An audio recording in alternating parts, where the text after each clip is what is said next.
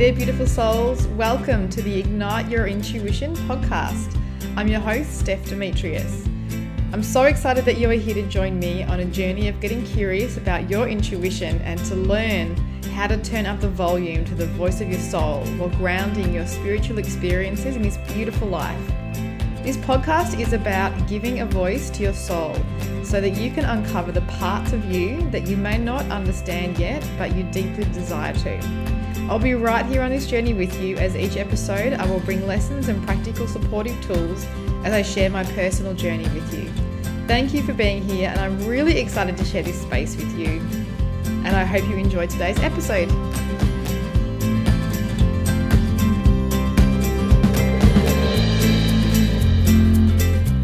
Hey there, beautiful souls. Welcome to episode 5 of the Ignite Your Intuition podcast series. And this particular episode is number 3 out of 4 episodes in the 4 Steps to Intuitive Guide, which I've previously mentioned in the last 2 episodes, a guide that came through when I was journaling after I had really gotten curious about my intuition. I wanted to understand it more. This guide started to come through. And today I'm going to share with you a very powerful experience I had that really, really helped me trust in my intuition. I've got so many stories that have helped empower my trust, but this, when I sit back and think about it, this is really one of the big ones where I learned a big lesson about how to trust your intuition and how to, basically how to know the difference between your intuition and your ego, which I will go into after I've shared my story. So the story today is one that I had when my son was about 10 months old, my eldest son.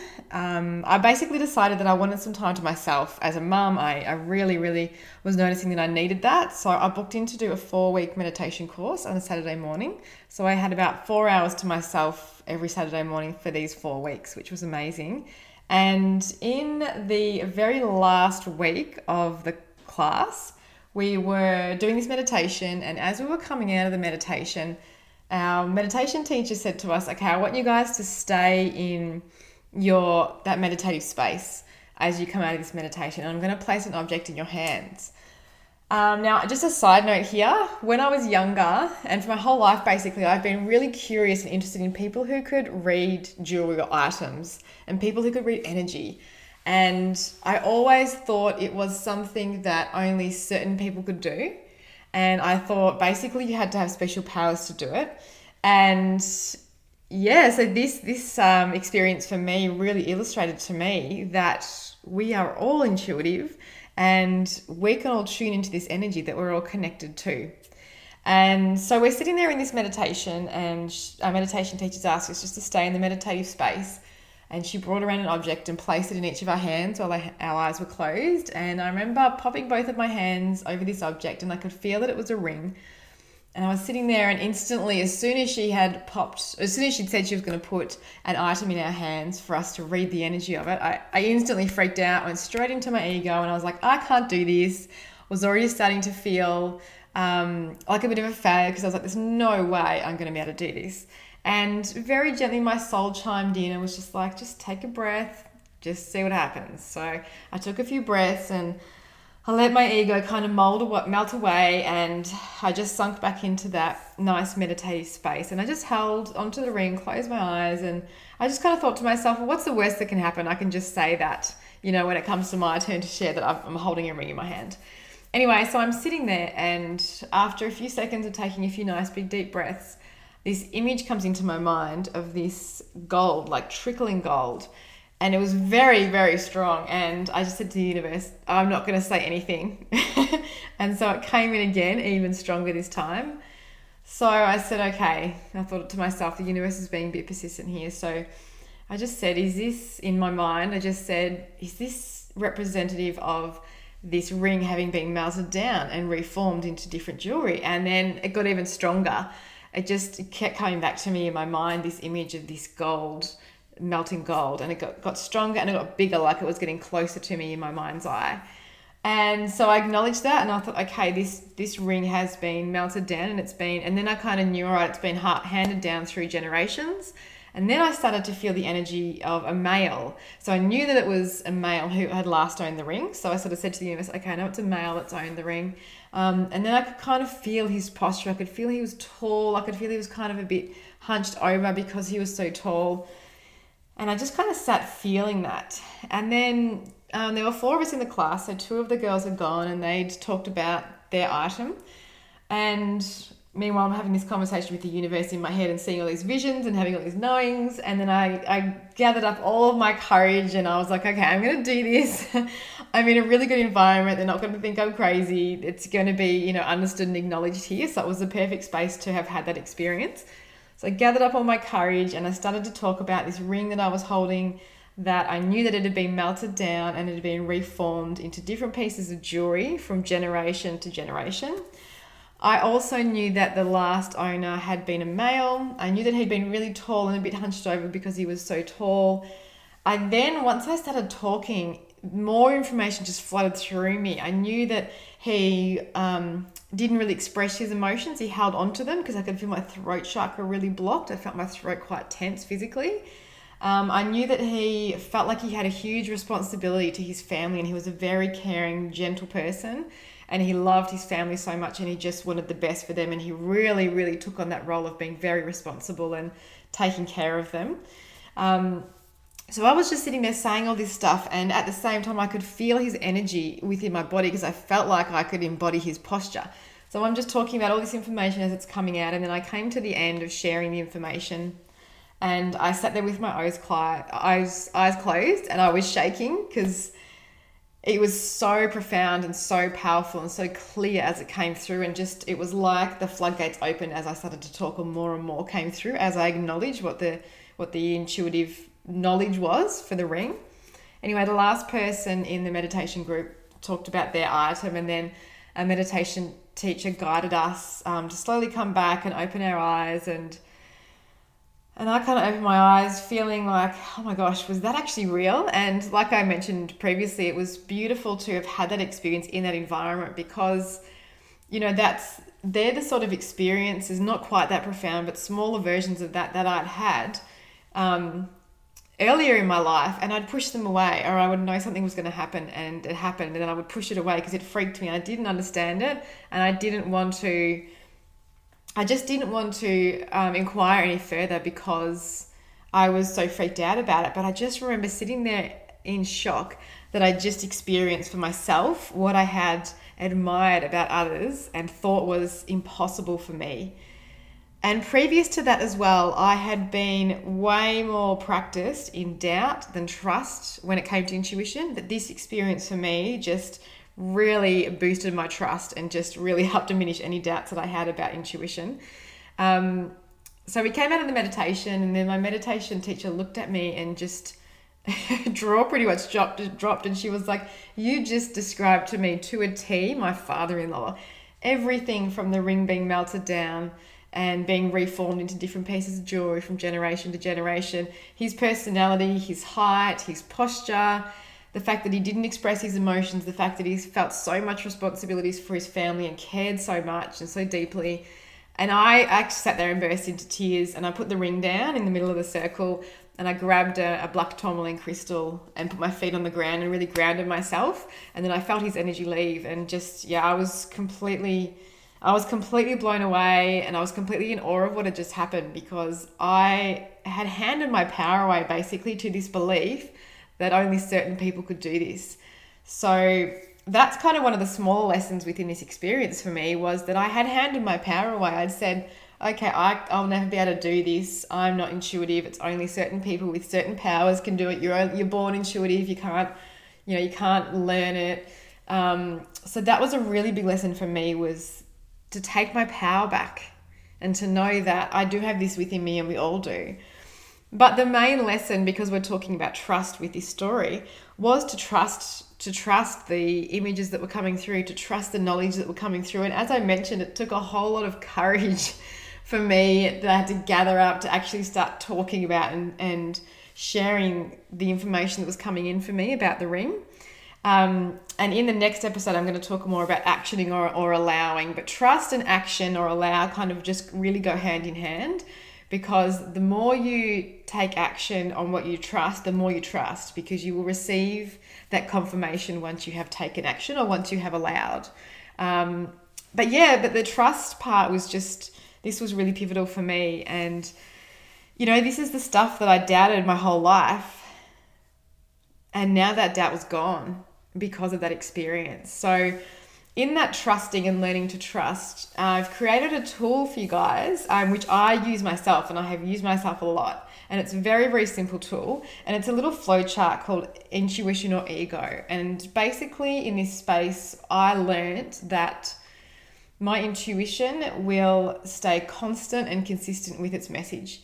Because as I was questioning that golden image that I was seeing, every time I questioned it, it came back stronger and stronger and stronger. It was the same image, it just got stronger. So that's when your intuition is like, this is the message. It just keeps persisting. It's quite strong. It will continue to give you the exact same message. Or if it was words that came through, it would be the exact same words. Or if it was a feeling in your body, it would be the exact same feeling over and over again. When it's your ego will try to convince you. It will tell you different stories about why you should or shouldn't do something. So an example of this, because I really want this podcast to be able, for you guys to be able to take it into your everyday life. Like, this experience for me was certainly not an everyday experience, and I'm not expecting you guys to have had this experience or even to go searching for it. The reason I'm sharing this experience is because of the lesson that came through, which was to question everything. And then you'll be able to tell, especially if you are struggling with trying to figure out if it's your intuition or just your mind making something up, which is what I did for years and years and years. I used to just push it all away because I thought my mind was making it up because I just didn't understand it. And this is the most common question that I get whenever I'm teaching intuition or talking to people about it, or one-on-one sessions or group sessions or courses or retreats. This is the one question that is the most common, is how do I trust my intuition? So the little flow chart is in the free resources section of my website. I'll pop the link in the show notes for this episode. And it just really simplifies what information is from your ego and what is from your intuition. So an example, as I mentioned before, an example would be, so when I led a retreat a couple of years ago, and I had previously been taking these fortnightly women's circles. And I took them for about 4.5 months. And then all of a sudden, my intuition said, I want you to cancel the circles. You need to focus on your retreat. And it took me a few sessions before I really honored that and went, okay, I'm going to cancel the sessions and start focusing on my retreat. And a retreat isn't something that in any other time of my life I thought I would be hosting or running at all. It had never crossed my mind. Until that time. And I just kept hearing, focus on the retreat. So I just did that. I pushed away and put to the side and pushed pause on other creative projects I was doing and just put everything into my retreat. The retreat was in September 2016. It sold out within a few weeks, and it was the most blissful weekend away. There were some incredible lessons learned. It was a divine group of women. The stories that they shared afterwards from what they got out of the weekend just blew my mind. I sat there in tears on the last day, just in awe of how vulnerable everyone was, and I'm getting goosebumps talking about it. But it was so guided by my intuition, and every step of the way, whenever I got into fear, my intuition would take over and tell me what the next step was.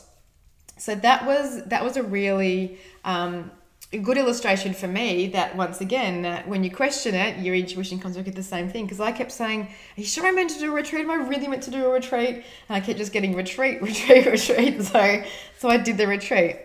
There was another time when I created this 4-week course, which is actually the four steps to ignite your intuition. And one of my favorite places is up in the Dandenongs, is this beautiful cafe with this land, and you can go and buy some food and just sit under the trees.